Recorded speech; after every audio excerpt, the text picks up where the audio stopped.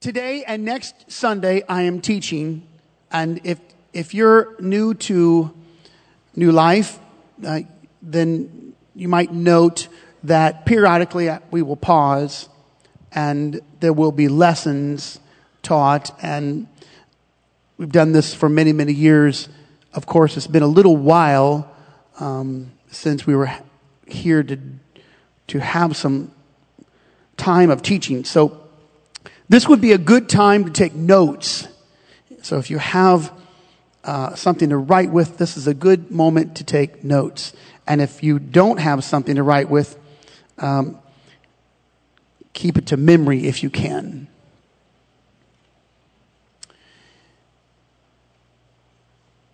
I want to read from the New King James Version of Matthew chapter 19, and we'll start there, and then we'll build the scriptural directives. And here it is. This is the Lord. He answered and said to them, "Have you not read that he who made them at the beginning made them male and female?" I won't do too much pausing here, just to say this is a distinction from the beginning of time. God made male and female.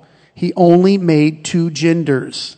Now, I shouldn't have to say all of this, but given our current environment, I feel like I'm going to not assume anything, but I'm just going to speak plainly.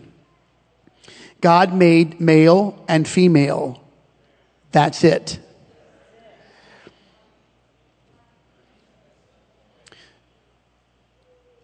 Now, the devil has been fighting the original concept of God since the garden. This is his great fight. It's been going on for 6,000 years.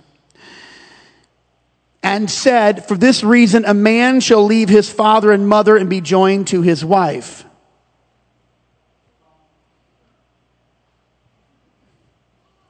God did not allow for mama's boys to exist.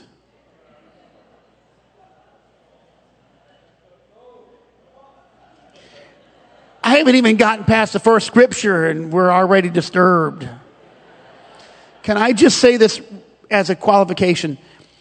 Some of you are going to think that I'm talking about you. I am.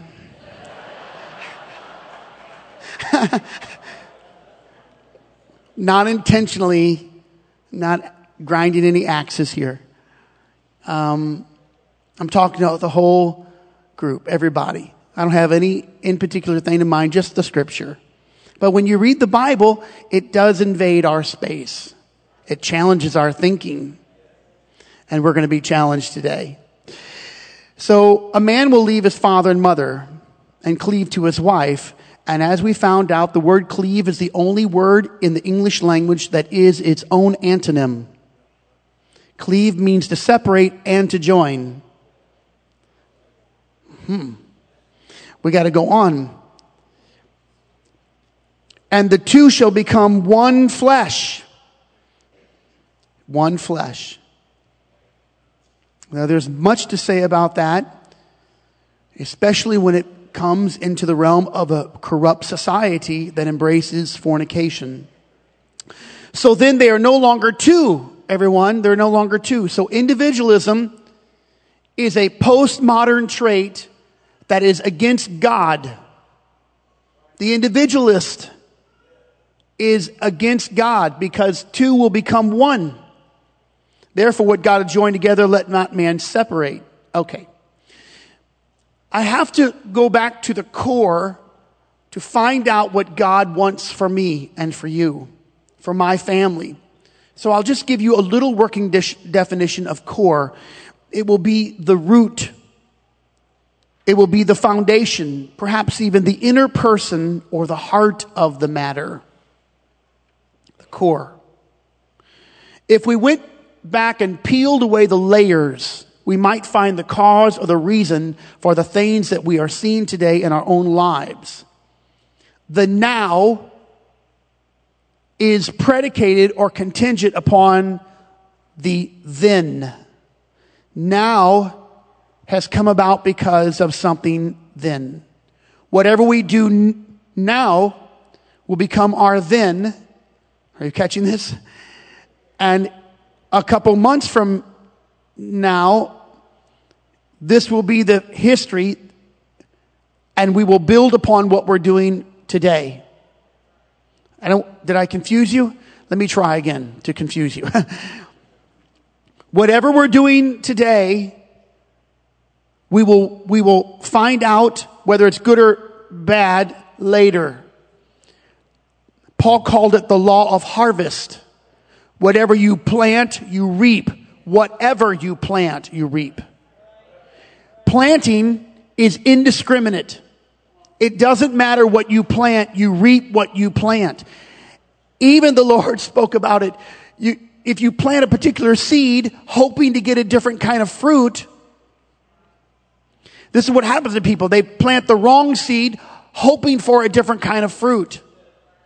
Whatever makes up the constitution of the seed becomes the fruit. If you plant love, if you plant hope, encouragement, you will reap that. If you plant discouragement, if you plant evil, you'll reap that. This is the law of harvest. And then, of course, the Bible says God is not mocked. So that means you don't get away with anything, and you will be blessed with everything depending on what you plant. So many folks struggle, and I see this today. This has been going on for a while, but I see this today. And the reason why they're struggling is because they use Band-Aid solutions to try to fix internal diseases. This is the way of our society. It's the way of many church people, of all of us that struggle. Sometimes we're using a Band-Aid. And of course, today we're very accustomed to messages that end up with no remedy. They are Band-Aid messages. They are temporal. We hear things like, you need to get away, or you deserve a break, or if you escape for a while, a vacation or entertainment, something.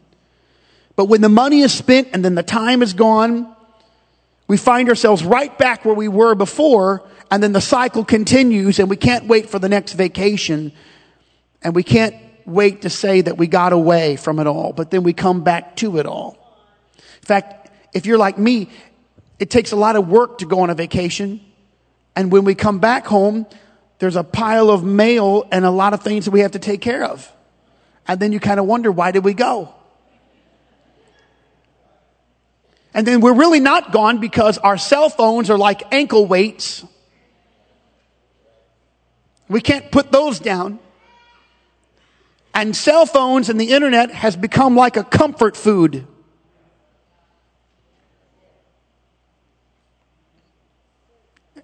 Oh, the crowd is excited. These are the thoughts I'm thinking. They're so glad they came. It means that we are not living the life of peace, and peace comes from boundaries and limitations. Uh-oh. Let's talk about comfort food for a while.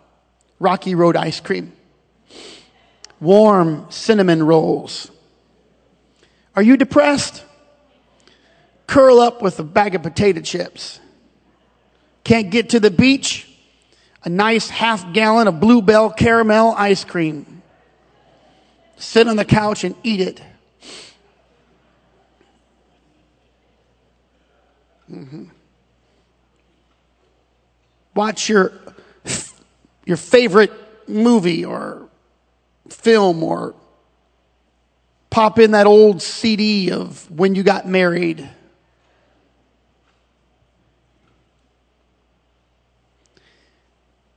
I want to teach you about a solution next week, but it may not be the solution you assume. I'll just say this. Quick remedies and solutions are a misnomer. There are no quick fixes in this life. I believe that new birth salvation can happen in a moment of time, but healthy lifestyles are a daily choice. I want to be careful with this so that you understand what I'm saying, because also I know that people may not feel my spirit. So I want to make sure you feel my spirit. We believe in the new birth experience, the death, the burial, the resurrection of Jesus Christ. It's in the Bible. Acts chapter 2, it's in the Bible. I have to qualify this. I shouldn't have to, but I have to qualify this. Everyone should experience this new birth experience, the new life. However, just want you to know that after you do that, you must make decisions, because the new birth is a birth. You're born once and you live past it. Some folks think that if they can experience the birth over and over, it'll fix their problems. It's not going to. We'll talk about some things next week. I'm attempting to build something. I cannot build it without my wife, because we're one flesh. So together, we are attempting to build a spiritually healthy home, an emotionally healthy home, and a financially healthy home. Because my spiritually healthy home is my connection to God. It's our family's connection to the Lord. An emotionally healthy home is our connection to one another. It's our relationship with one another. We work on that every day of our lives, at our table, in our living room. We've had to have times at our table. Then sometimes at night we gather in the living room and sit on the couches and talk. And finally, we want to have a healthy relationship with the things that we have, material things. My relationship with God is not established in this house. It's established at home. My relationship with my family is not established here. It's established at home. So I have to have those relationships. Then comes money. Believe it or not, money is a big thing, because Jesus said you can only have one master, God or money. These are the two gods in the world. Jesus did not say God and the devil. The only two gods are God and mammon, or money. That's it. Why? Because God created man and man created money. And when people are in financial duress and major debt, it tells me they have a lust issue. Whew. Crowd's enjoying this. But for now, we're just going to look at the original design of God. So what was God's original intent in creation? We find in the first few pages of the book of Genesis, the most basic elements of the Garden of Eden. The basic elements were this: obedience, communion, innocence, boundaries, and a limitation. I'll do it again. These are the basic elements of the garden: obedience, communion, not necessarily in this order, innocence, boundaries, and a limitation. God set up a limitation in a place that had no restraint except for one thing. It was the only limitation that Adam and Eve would ever face. Of the perhaps thousands of fruit-bearing trees and plants and vegetables and fruits and all of the things, there was just one tree with one fruit they were not allowed to eat.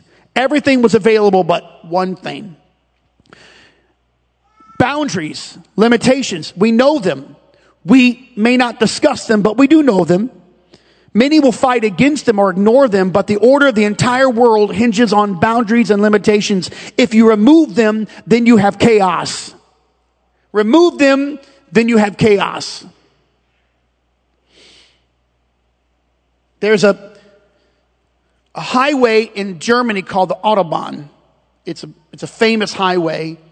There are no speed limits on the Autobahn. You will not get a speeding ticket on the Autobahn. You can go, of course, in their vernacular, 120, 150 kilometers an hour, 100 miles an hour, 120 miles an hour. Someone else might want to go 70 miles an hour. Almost everyone who has an accident on the Autobahn results in a fatality. These are the statistics that have been going on for decades of time. They're trying to address the issue, but the Germans don't want to remove the highway without limitations. The problem is that when you have an accident going 150 miles an hour, you usually die. It doesn't matter if you have a seatbelt or an airbag, you usually die. Because the impact is so great, especially if you have a head-on collision. People have run into the back of someone else and died because someone's going 80 and another person's going 200. These are very fast supercars that they like to drive on the Autobahn. You see, without a limitation, there's danger and chaos. And when there's no limitations in your life and in my life, there's chaos. And we're looking now how we got here, but we didn't look back to what we did before. Eden was the perfect place. That garden, it had boundaries, come to find out, because Adam and Eve were removed from it, which signified a boundary. It had the tree of the knowledge of good and evil. It was set in the midst of the garden. Maybe it was in the middle of the garden. But the garden told the story of God's intent. Communion, obedience, recognition, boundaries, limitations. It was stress-free. It was disease-free. It was financially free. It was worry-free. And why? Because God set up a limitation. Without the tree, there was no obedience. Without the limitations, there was no obedience, because you are a free moral agent only if you have a limitation. No one is obedient to God if there's no ability to disobey. He created Adam and Eve, these two. Today, my first lesson of core is entitled These Two. These two had it all. These two started all life. These two are our parents. Our parents, Adam and Eve, were perfect. Their bodies were perfect. Their hair was perfect. Their complexion was perfect. Whatever height it was, 5, 6.5, that was perfect. They were perfect. Whatever it was, 6 foot, I don't know. But they were perfect human beings. There was no disease. They never had a headache. They never had a neck cramp. They never had a backache. They were perfect. And they were innocent. They were naked and unashamed, the Bible says. These two. But in the midst of a perfect environment, with a perfect life, with a perfect health and a perfect body, Eve pushed the envelope and she went to the tree she should never have been around. And she looked at it and she desired it. And then she became open to the idea of eating it. And when she went to it, guess who was there to greet her? Satan was there to greet her. And the Bible says that Eve was deceived, but Adam was not. The Bible says that. Adam knew exactly what was going on. 1 Timothy chapter 2 verse 14. And Adam was not deceived, but the woman being deceived was in transgression. Adam simply put aside his headship to appease his wife. She liked it, so he went along with it. He did not speak up. He knew the command of God, but he was silent at the wrong time. Maybe he thought, happy wife, happy life. Yuck.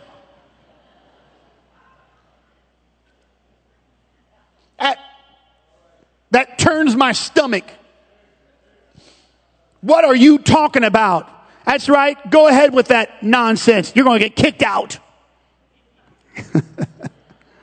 When these two are out of order, everything is out of order. When these two abandon their God-appointed roles, everything else is out of order. Because these two command the entire order of the world. No one can heal a nation with good policies or good leadership. Even men and women of integrity will not mend our nation. It does not begin in the halls of Congress. And I know that some people might even struggle with my next statement. It does not begin in a good worship service or a good altar service. It begins with these two.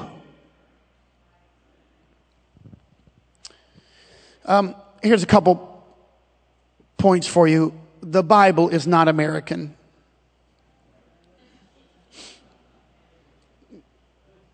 Does that hurt your feelings? It wasn't written in your language. It's for you, but it's not American. The biblical writers did not have you in mind when they wrote it.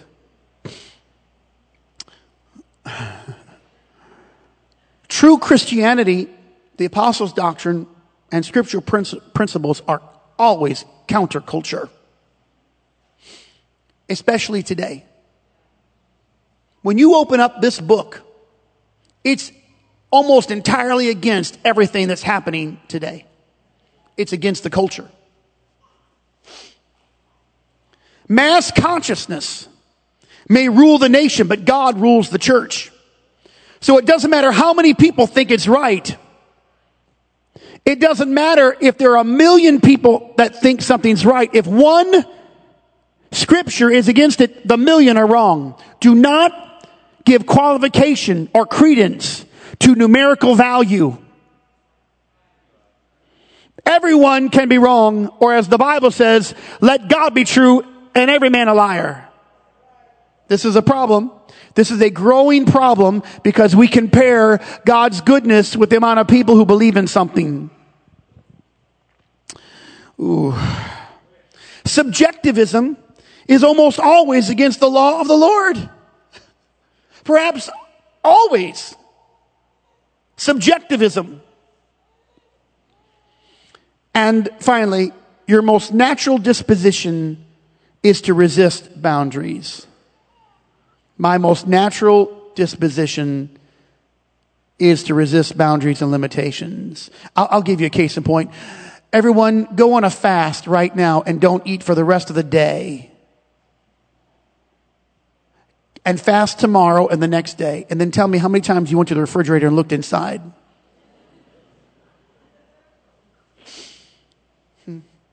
Come on, am I the only one who wants to watch the Food Channel while we're on a fast? Why am I doing that? I was on a long fast and every day I watched YouTube how to make steaks. Man, I know everything about making steaks.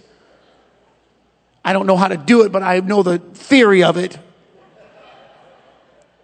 Hours of pan-fried steaks and grilled steaks and smoked steaks and how to make medium rare steaks, savory steaks. Anytime there's a limitation, our most natural inclination is to push that boundary. We do not want anyone telling us what we cannot do. The limitations of the tree of knowledge of good and evil provided the ability for obedience to exist. And no one knows that they're a servant until they're treated like a servant. No one knows they're obedient until they have to do something they don't want to do.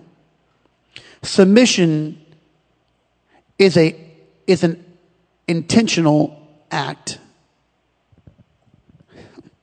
I would even say this. Submission may never be easy. These are the benefits of the boundary. They bless us and help us. And there are boundaries that we have to have. So I'm going to speak to all of the homes. What we wear is a boundary. There are boundaries about what you ought to wear. You know them. You know them. You may not talk about them, but you know them. Now, I confess I'm a little old-fashioned, but I just wish people wouldn't wear pajamas into the grocery store. I'm sorry if that hurts someone's feelings. I'm not trying to hurt anyone's feelings. And I confess that I'm a throwback. But, man, bedhead, come on, really? I mean, I know it's not a fashion show, but it's out of hand. I don't care if you just came from the swimming pool and you're at Walmart. And I try to stay away from it, but I have been sent several links to people at Walmart.com. I think that's what it's called. I mean, there's a whole culture about people at Walmart. People take pictures at Walmart. I'm not even a proponent of Walmart, but I'll give them a little call out. Please respect Walmart a little more than you're respecting Walmart. There's some boundaries. We know them instinctively. We may not say them.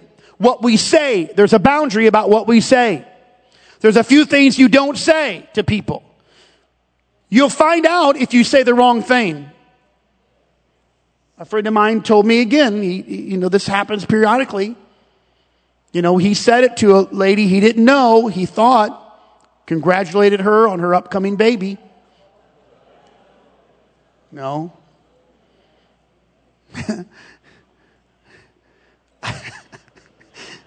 I didn't know you were in the family way. And she said, I didn't know that either. There's some things you don't say. Mm-hmm.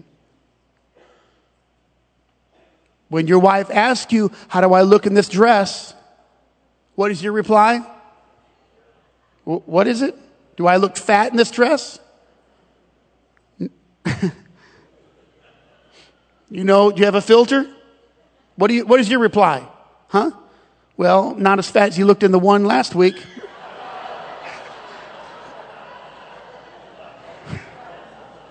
Is that what you said? You know. You may not talk about it.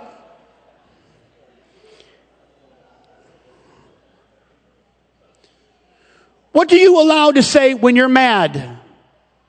Do you think that it's okay to say a cuss word when you're mad? Or when you're angry? And pass it off? I was just angry. Really? The Bible says you can be angry. And here's the next line. But sin not. I'm allowed to be angry. But I'm not allowed to put my Christianity on a shelf until I'm done with my anger. Wait a second. Shame on us when we give ourselves excuses because of the severity of the problem. There are no problems that allow you to put your walk with God on a shelf and pick it back up when it's convenient. I'll tell you the problem is we don't have boundaries. We've not instituted boundaries. Let me just go to the next one because it'll lead into this. What do you allow yourself to see and to hear? Because if you listen to a bunch of cuss words but you don't say them, when you get angry, you'll know how to use them in the right syntax. I heard someone cussing and I knew they didn't really know even how to use those words. They didn't even have them in the proper order. I mean, one of them was both the adjective, adverb, noun. It was all of it. And some people are really gifted at it, but you should not be. Why? Because there's some things you don't say. Let no profane word come out of your mouth. There's a limitation and a boundary. Let me just say, I don't care who did it. I don't care if you grew up with it. We don't give ourselves excuses because of our culture or ethnicity. If you throw your hands up and say, well, that's just the German coming out of me. What are you, Hitler? That's the Spaniard coming out of me. What? No, you're not. You don't throw your hands up and say, well, that's just how I was raised. Well, you are supposed to be born again, a new life. When you walk into God, into the kingdom, are you telling me you get to hold on to all the junk that you did before and you get to bring it out when you have your moment of anger? And then what do? Well, I'm just going to repent and we're just going to worship God. But next week I'm going to be angry too. See, there's no proper boundaries and borders. There are no borders and there's no boundaries. You can't do that in marriage and have infidelity and just come back in. Really? That's how you live? Do you live that way? There are boundaries, ladies and gentlemen. Here's what boundaries do. Is everybody okay? We'll get uncomfortable again. Hold on. Boundaries define ownership, authorities, sovereignty, roles, security, and identity. I'll do it again. Boundaries define ownership. Two men shot each other over who was cutting the grass on what side. This was a few years ago. They had a gunfight because one was cutting grass on his side and the other was cutting grass on his side. They could not figure out the boundaries. There was anger. Ownership. The boundaries declare ownership, authorities, sovereignty. Watch this, American citizen. When we give up our sovereignty as a nation, we will lose our nation. When our leaders give up sovereignty over our intellectual properties and over our land and over our money, we will have no nation. When you give up the boundary of your God-appointed role, mothers of the church, you are the mothers of the church. You are the daughters of Sarah. Read in your Bible. When you give up your boundary, you have no security and you lose your identity. This is about roles and about a man being a man and a woman being a woman. The boundaries of men and women.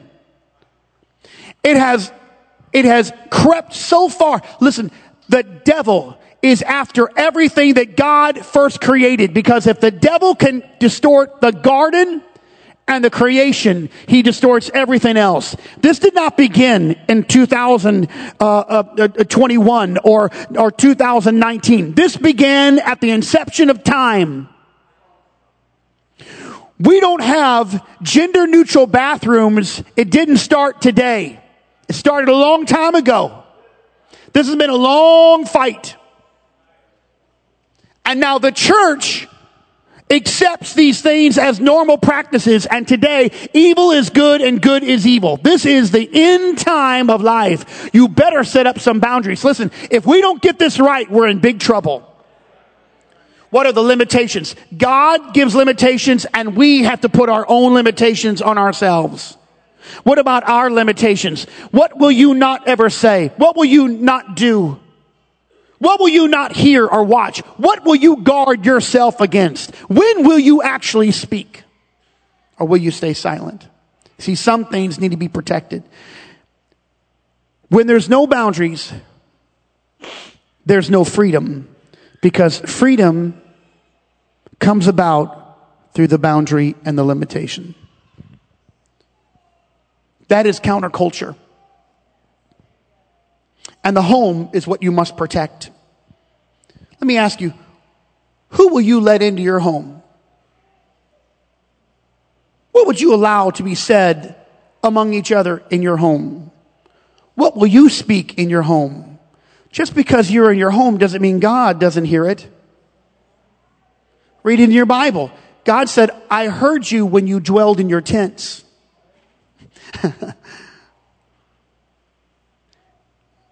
I'm always concerned when people say, this is my church life and this is my private life. Really? Is it hidden from the Lord? You mean you're a Christian, you're a worshiper when you're at church, but you're a heathen and a devil when you're not there? What about your words? What will you say? Who will you speak against or about? What will you allow yourself to consume? What are your boundaries today? I'm asking everyone in this house, what are your limitations? See, home health depends first on whether God is allowed into your private life. Is God allowed into your home? We've had this over and over again, the great prayer and people talking about a Book of Acts revival church, which I do believe it can happen. But most of the time I hear this about the American church. We're going to have 3,000. We're going to have 5,000 in a day come to our churches. I want to know about 100 new people walking into new life next week. 100. I want to have a moment where 100 people are filled with the baptism of the Holy Ghost, and we have to rotate people baptizing folks because we have 100 people lining up to get baptized. Wouldn't that be awesome? Now here's the problem. The problem is we might be able to see that happen, but can we retain them? Can we retain? Is there retention? Now the statement is, well, the book of Acts had this. 3,000 in one day. Let me tell you the difference between the day of Pentecost and 3,000 or 100 today. The Jewish people had the law of Moses. They already had laws of what they could wear, what they could eat, how they would conduct themselves. They already had in their minds order of life, men, women, children. They had the order. They didn't have to reorder their whole lives when they were baptized and filled with the baptism of the Holy Spirit. They already had that. They went back to the temple and then from house to house. The difference between that Jewish family and the today family is that our whole world is so out of order and out of sync. They are birthed here, but they know nothing about how to live.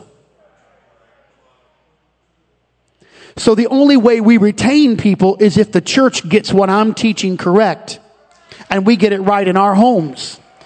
Because we've got to get these borders and boundaries right in our home so we can example to the unbeliever who comes in and they're baptized in these waters of baptism and they're filled with the Holy Ghost, how to live daily, how to have respect and honor among one another. Because we have a whole generation of children. I'm not talking about teenagers. I'm talking about children who don't know anything about honor and respect. They don't know how to look anyone in the eye and even use manners. Yes, sir. No, sir. Yes, ma'am. Yes, ma'am. Yes, sir. Thank you and please. I'll tell you why. Because they never heard it at home. Because these two never exercised this book. So don't be embarrassed about what your children do in public when you allow them to do those things in private. Uh-oh.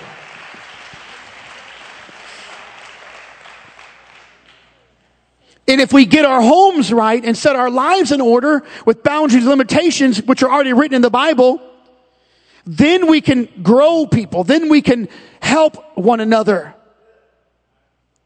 What are your limitations of time?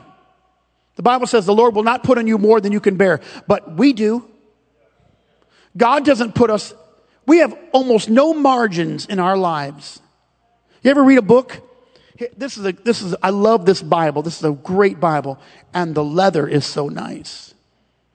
The guy who sold me this, he took this and he wrapped it up and stuck it in his back pocket. And I said, you don't do that. He said, I was just showing you how flexible it is. It's wonderful. It's goat skin. God loved the goat. Poor goat. Harvey, I don't know what his name was, but he gave up his life so I could wrap up this thing and put it in my back pocket.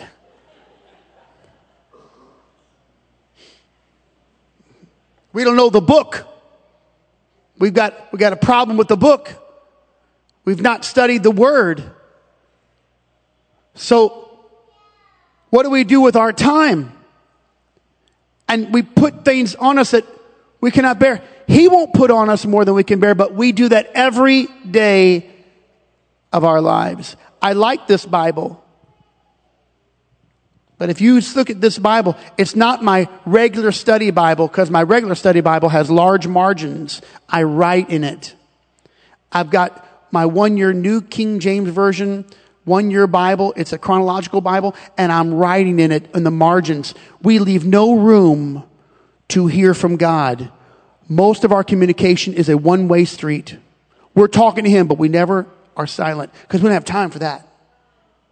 We don't have time to sit and listen. And so we're frustrated. I prayed. And did God give you the answer? Maybe.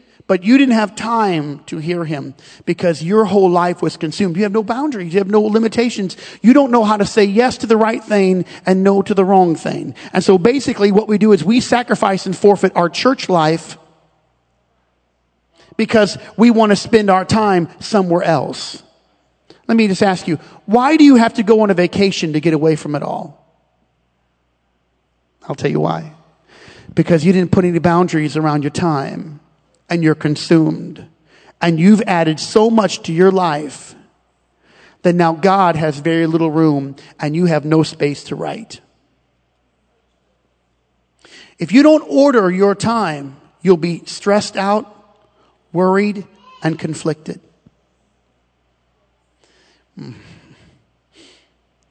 When we remove our borders and our limitations, ladies and gentlemen, we lose our freedom.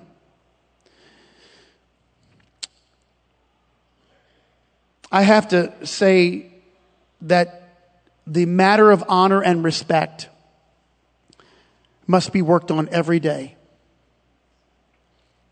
Some things we should never say to one another just because it's disrespectful. Some of these things are a matter of respect. I'd like to say to these two, you're sitting here, you're listening to this, hear me, these two. A lot of the problems in marriages come from a lack of respect. We don't honor one another like we ought. Let me tell you about the man who's a working man. He works hard. He works long hours. He gives himself to his job. And when he comes home or with his family, he has nothing left to say or to give. His priority is out of line. Let me say to the wife who's a working mother, a working wife, be careful, ladies. The same thing can happen to you as it might happen with your husband. Don't give the best of your life to a job or career and give the least of yourself to your spouse or to your family.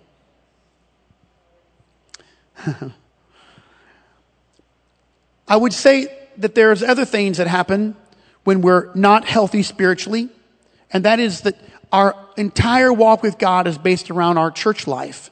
And thank God we've got a good church, and I believe that the Lord's helping us. It's not a great church, it's a great God, but it's a good place to come.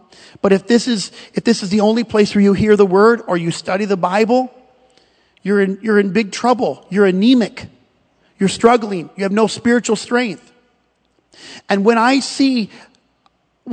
hear of marriage disputes, most of it, if I peel it down, there's a problem with the role and there's a problem with honor and respect. You didn't honor him. You didn't honor her. You didn't respect him. You didn't respect her. And when that happens, everything gets distorted. When you're out of order and out of sync today, you're going to see that later on in your life. Can you hear this word from Pastor? Don't be the person who wakes up later in life to discover you have children that don't honor you, don't respect you, don't honor God, and don't respect the things and the principles of God. Whatever holiness you put in your home, it's going to materialize, it's going to grow up into that same level of holiness in the future. What you do in moderation, your children will do in excess.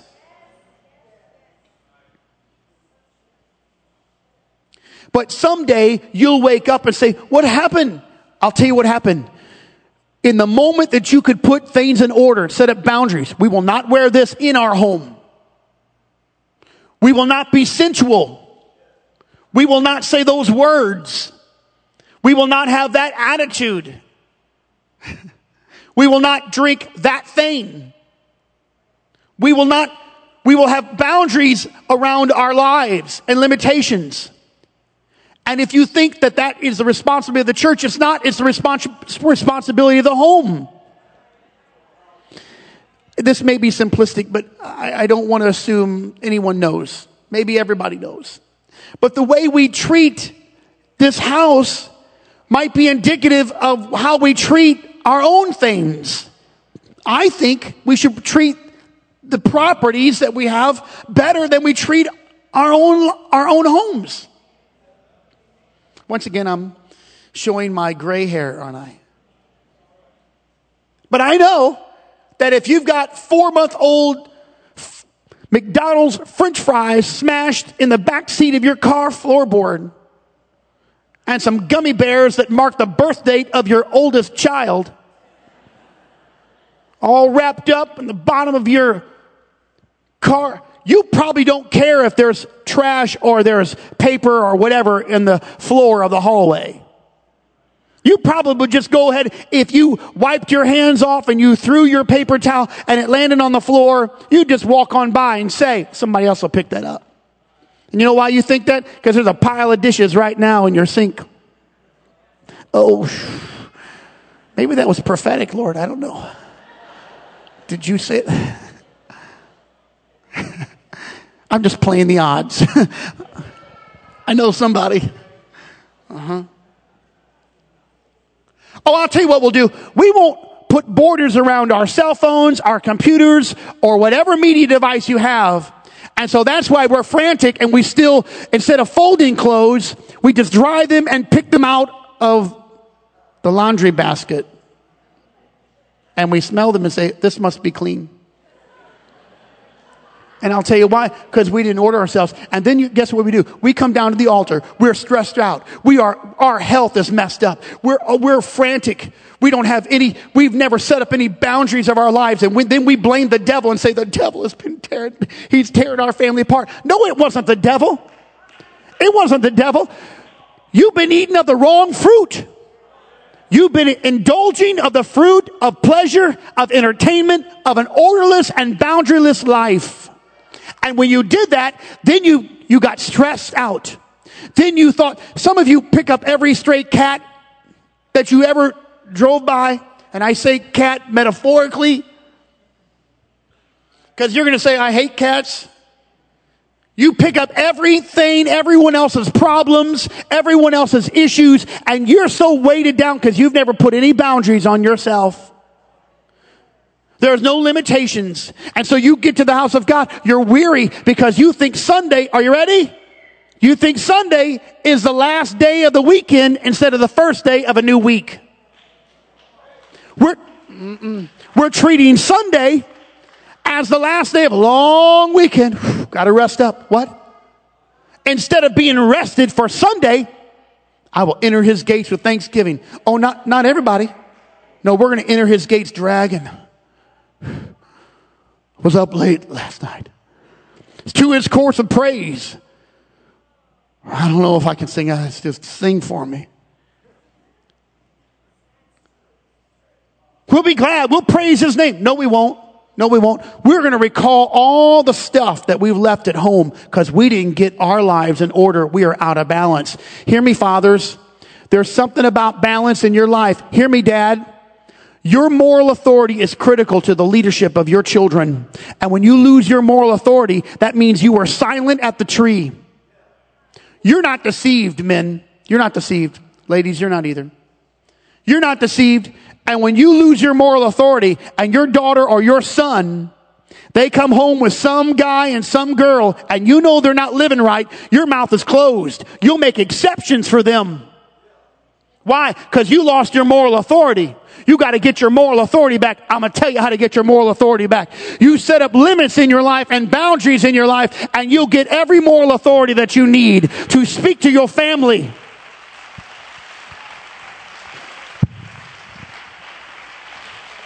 Okay, let's just go to the word here for a little bit. And let me get to the word. All right. Are you ready? Romans chapter 12, verse 9. Here we go. Let love be without dissimulation. Abhor that which is evil. Cleave to that which is good. Here's for the whole church. It doesn't matter if you're single, if you're a single mama, if you've never been married, a single father.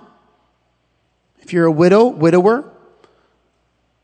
Let love be without dissimulation. Abhor that which is evil. Cleave to that which is good. Here's verse 10. Be kindly affectionate one to another with brotherly love and honor, preferring one another. Everyone, that is the directive to everyone, no matter what age you are. Young men and young ladies, Always give respect and honor to your elders and your leaders. Do not ever disrespect them. If they are wrong, let them be wrong. And if they're wrong in their leadership to you, you go back to your father and your mother or your grandparents and you talk about it, but you do not correct them. It's dishonorable for you. There are many jobs that could have been had, but they weren't had, careers that folded because people were not honorable. Honor and respect will get you in a door that a degree will not.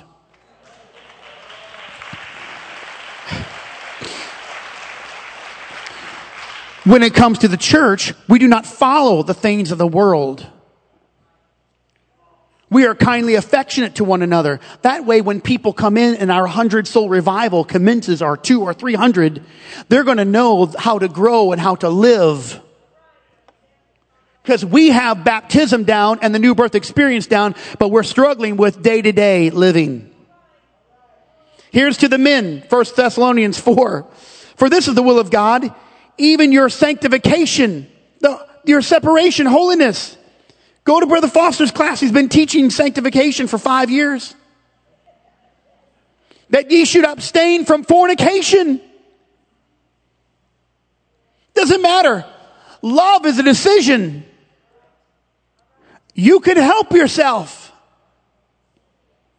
Don't ever tell me, I just lost control of myself. We just didn't know what we were doing. That's not true. You were not in a daze. Let her daddy knock on the window of the car. You'll get control of yourself real quick. Let the cops show up.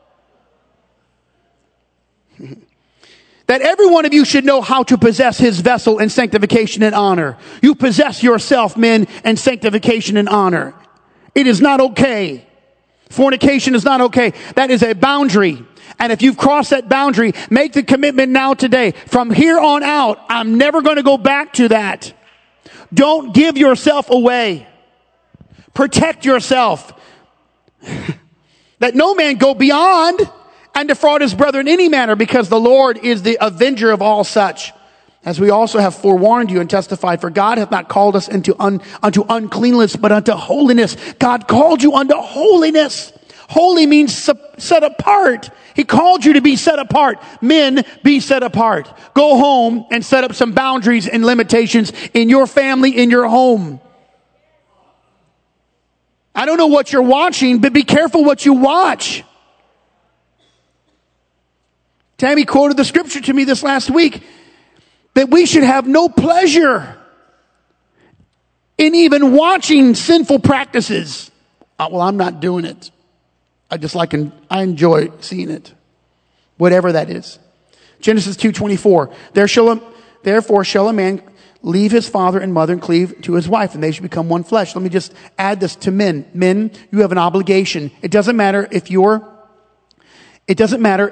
wife is brilliant, makes a lot of money, you cleave to her, you leave your father and your mother, you take responsibility for your home. Men, take responsibility for your home. She may make hundreds of thousands of dollars a year, and you might make almost nothing. You still have to work. Your job is to work. And if she's a stay-at-home mom and you're struggling, you get 2 jobs if that's what she chooses to do.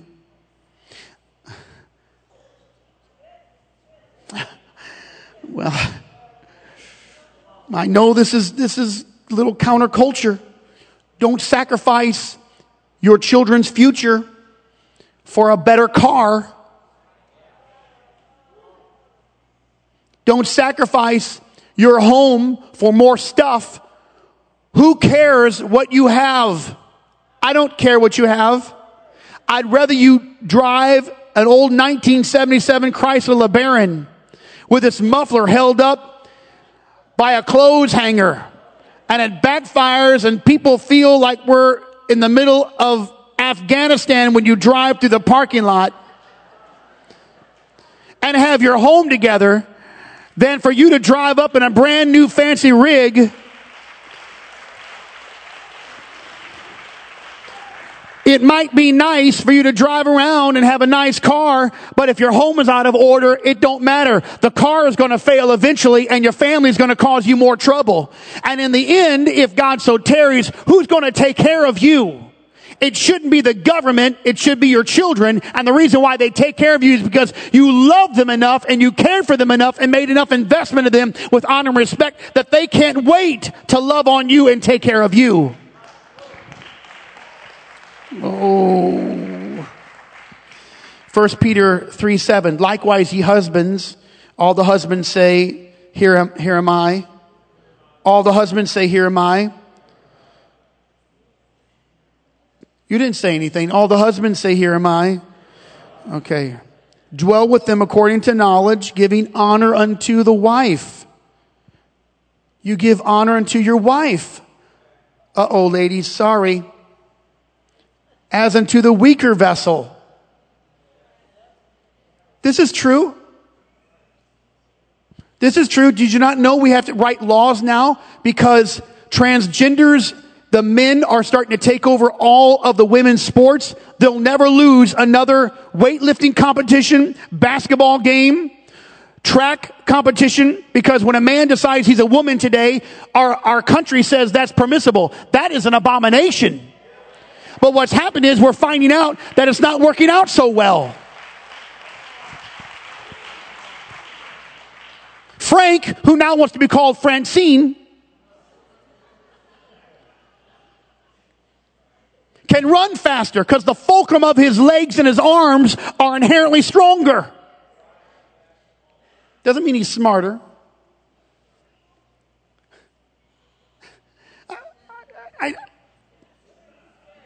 Okay. You are heirs together. Watch when you come together. Now you're heirs together. There's no high and low in the air. You get the same portion. I just spoke this. Come on, ladies, you get the same portion. Our women are not less powerful than our men. But when it comes to it in the final word, and if your wife is struggling, men, don't let her to be deceived and you close your mouth because you don't want to make a wave. Make a wave and say, we can't eat that fruit. We ain't doing that. We're not doing that. No, we're not doing that. And you say, well, I don't know how to say that. I'll tell you how you say it. You get your life right with God. You become the spiritual man and she'll be drawn to you. If you don't want to become the spiritual man, you have no moral authority. So we'll combine a little bit of this here. Colossians 3:18. Wives, submit yourselves unto your own husbands. Now this is important. You submit to your own husbands. Just because another man dictates to you doesn't mean it's true. Your own husbands. As it is fit in the Lord. So in other words, he cannot lead you into unrighteousness. It's got to be fit as unto the Lord. That means you submit to him and you do the best you can with him. But if he is an ungodly man, you don't go to the bar with him. You don't drink with him. You don't partake in ungodly things with him. Because as it's fit unto the Lord, that means as God sees it. Husbands, love your wives and be not bitter. What's that word mean? Harsh. It means harsh. Don't be harsh against them. Are you an angry little elf? What do? Walk into the house and vent all your frustrations? Mad about everything? Angry? Take all your anger out on your wife? Love your wives and don't be harsh. Who do you think you are? You don't come home and decide that you're off of the clock. That was the American way. What? Can't wait till I'm 63 and a half, 64, I'm retired. Who started that? Who told you that? I've already put in my 8 hours. No, you did not. And then what? This is the idea of the American. A Barca lounger, a can of beer, and a football game.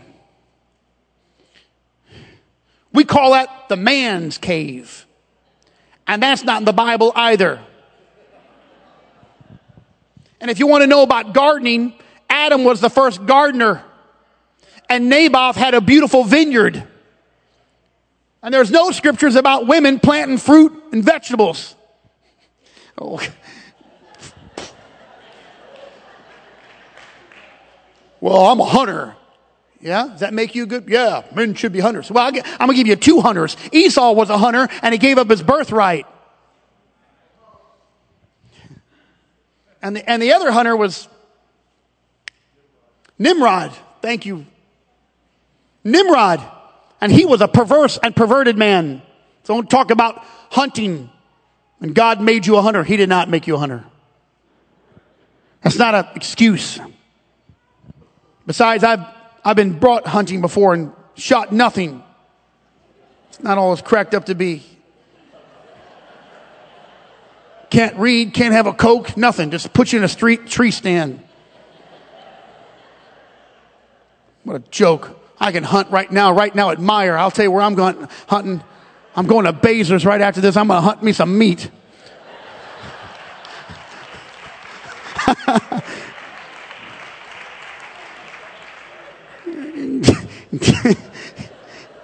Yeah, you can tell me how many animals you killed. I'll tell you what I killed. I killed a nice ribeye. Marbleized.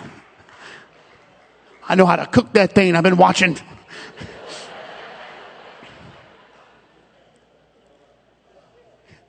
Here's verse 20. Children, obey your parents in all things, for this is well pleasing unto you. Mom and Dad, can I just say, mother, father, institute obedience in your home. Fight the little battles, because there are no big battles. They're just accumulation of small ones. You won't have to bail them out of jail. Hear me, young parents. If you teach them how to have respect for their room.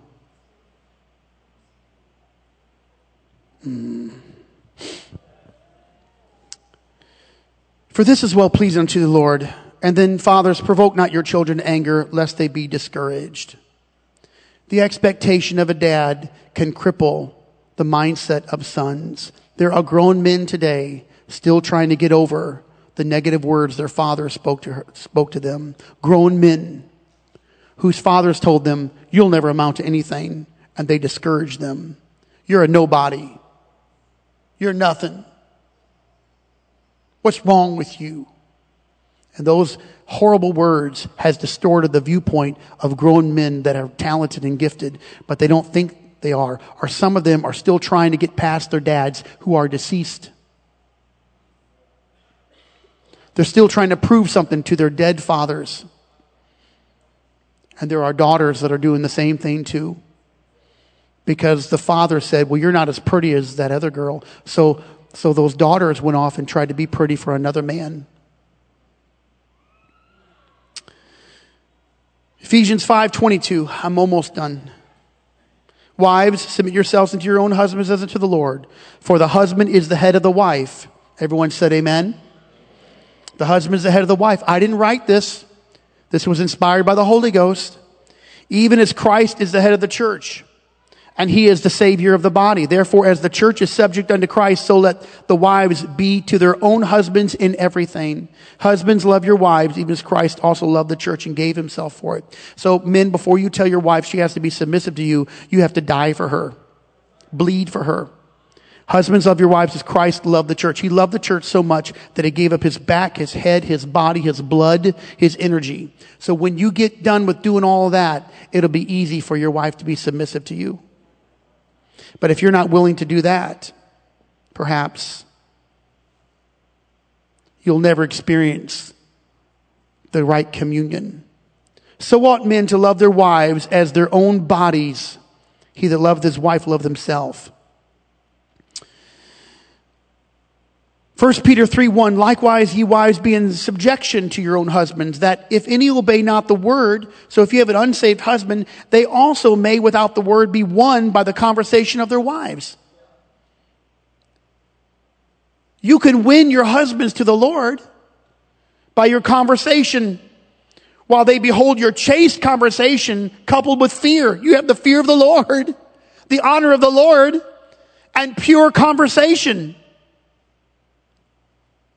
Whose adorning, let it not be that outward adorning of plaiting the hair and of wearing of gold or putting on of apparel. The attraction of a woman is not what she puts on. It's what she says, and it's her attitude and her spirit. But let it be the hidden man of the heart, the thing that's not corruptible, even the ornament of a meek and quiet spirit. There are a lot of ladies who spend a lot of money, and there's all kinds of advertising. Get this for mother and for your wife and all the jewelry that's going to come. But no one ever considers the ornament of a meek and quiet spirit, which is in the sight of God of great price. Let me tell you how hard this is. This is a boundary. Because we know that women have a lot more words to say than men. And they use them. Typically they use them. Now this is not always true, but usually women speak more words in a day than men. Come on, don't be offended by that. That's who you are. Get over it.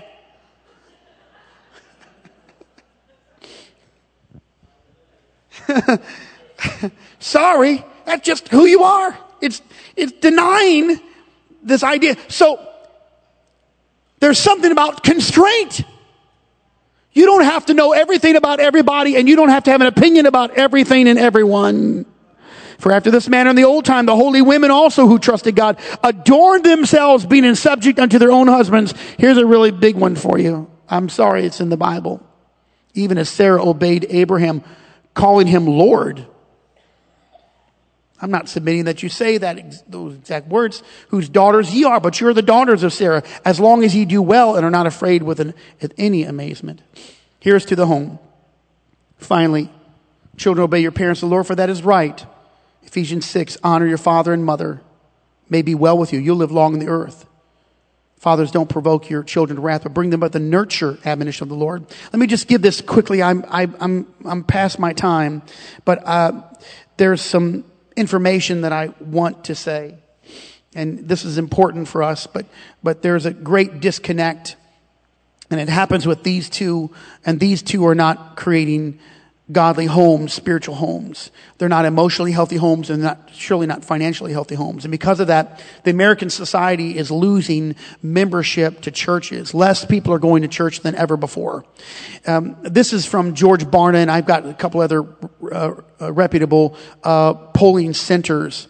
Children between the ages of 5 and 13 have about a 32% chance of becoming a Christian. When it's, and I'm going to address this next week, in the teen years, after 14, because the window closes almost at 14, that number comes down to about 14%. So if a young person comes to God and they're older than 14 or comes to a church, it's a struggle for them to readjust their lives. But when people get over the age of 19 or 20, it's very difficult to convert them. In fact, just 6% become Christians. This is an information age when people are most likely to decide their worldview also, or their belief in God. And it's really about conversion. So here's a few thoughts, and I'll give you 13 thoughts, and then we'll end today. People are getting married older. The median age of a bride is 27 years old. Median age of a groom is 29. And so many scholars and people as they dissect this are realizing that commitment is becoming harder for people. In fact, that's being seen in all kinds of products. Nobody wants long-term commitments. They don't want long-term commitments, and it's pushing the age back. And they say that we're on the track for people to get married in their mid-30s, that may be their first marriage in their mid-30s. And that's because it's hard for people to be committed. When we talk to other ministers and pastors and church leaders, we're finding out that when there is a campaign, a financial campaign, and people are asked to make a written commitment, people are rejecting that. They do not want to write down what they're going to give. At the first weekend of each month here at New Life, you can go on the website and sign up for a half-hour prayer time. I just want you to know, writing a commitment is good. You should write a commitment. You should be committed. It's okay to have a commitment. But the reason why people don't want to have commitments is because they don't want a boundary or a limitation, because a commitment limits them. I'm just going to tell you, if you're going to get married, you need to read the book that I wrote. It's a pamphlet, and it says, So You Want to Get Married. We've been teaching this. Before you make a 40, 50-year decision, a commitment, you need to court for 1 year. Don't tell me that you've been speaking in tongues and praying, and after 3 weeks, the holy angel of God came down and visited you. And the archangel Gabriel spoke to both of you. And then now you're ready. You're not ready. You don't know what you're doing. I don't want to be pinched anymore. I'm tired of being pinched. Because I know you're going to make a 50-year decision. It's bigger than the house you live in, the car you're driving, your job, and anything else. That's the largest commitment in your life. Your marriage. I'm not apologizing and I'm not angry. I'm not angry, but I'm also not apologizing. This is what we're going to do. We're going to teach our young people. We're going to teach your children. If you go against me, that's fine. It's on you. You marry them. It's all right. I'm not upset with you. You do it. And then you take the responsibility to make sure they know how to treat their spouse when they have problems. Because right now, they got the emotion of love. But in a year, they're not even going to like each other. And then a couple years later, they're going to look over and say, I don't even know why I married you. And then we're going to deal with the wreckage of divorce. And divorce occurs because of the hardness of your heart. Yes. Okay. Number 2, few people are getting married. Fewer people today are getting married.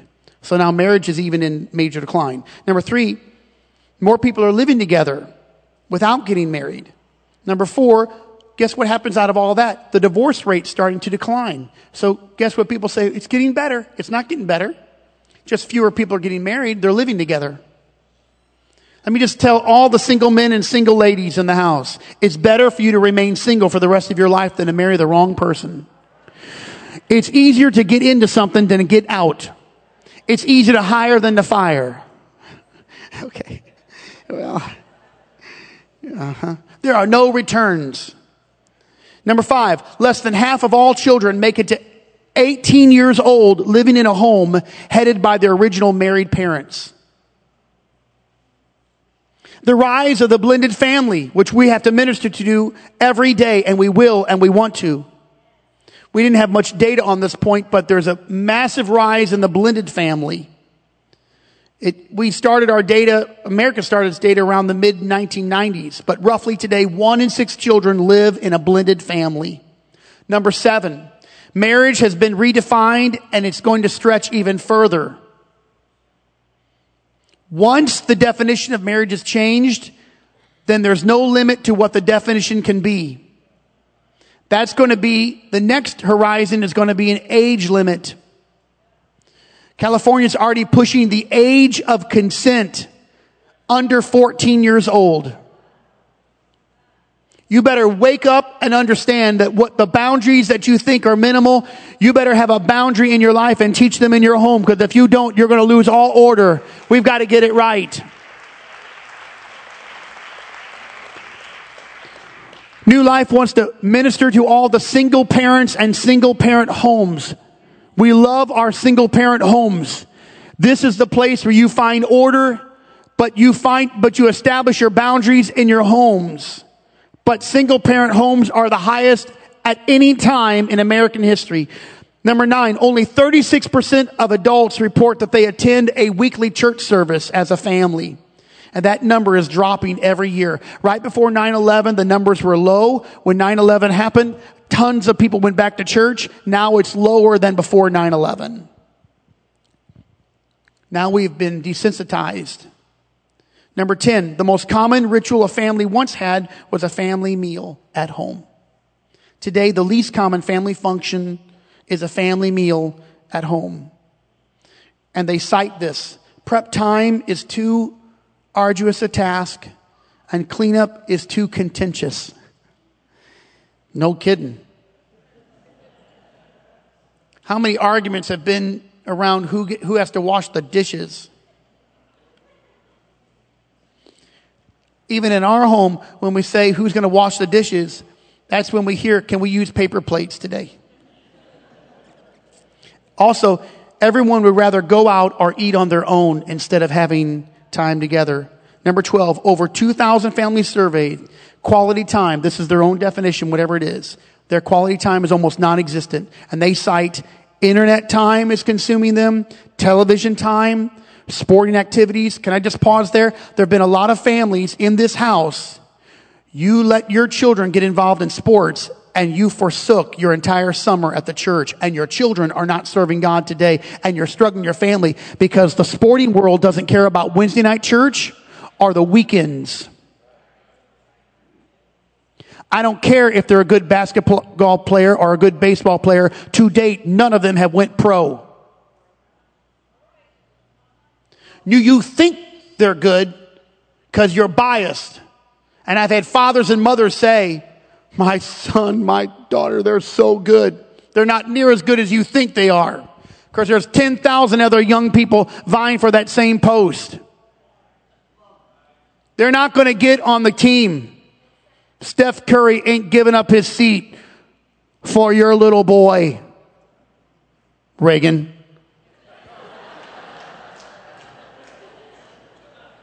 I don't care what you got. It ain't enough. You got a lot. I know you can take your Uncle Scott. Maybe.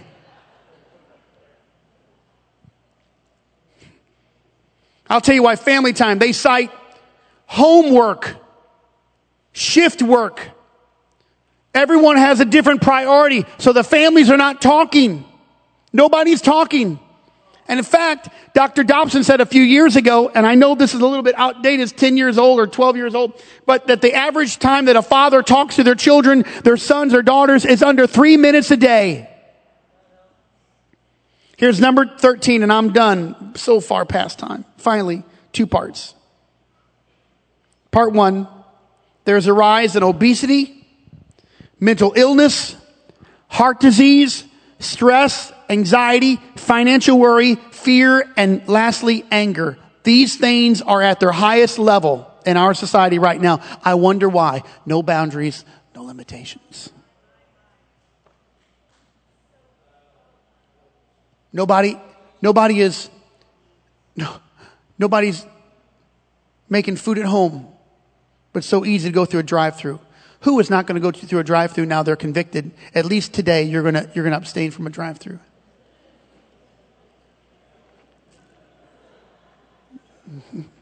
You already had plans, didn't you? That's what we're describing.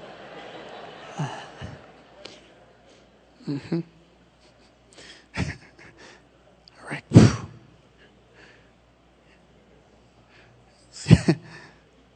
Part 2 of number 13. Here it is. More people than ever consider themselves to be spiritual. More people than ever say that they are spiritual. But fewer believe in the Bible. Fewer believe in Jesus Christ. Fewer pray. And fewer attend a church, which they now called organized religion, because that is a nasty word, organized religion. I say today, my limits give me freedom and give me health, and my boundaries are saving my own mind, my marriage, and my home. And if we'll get this right, there will be a reason to rejoice, and there will be health in the home. Spiritually healthy, emotionally healthy, financially healthy homes. Now, Lord, I thank you for your word today. I pray that this would sink deep into the heart of everybody. And I give you great praise and glory and honor.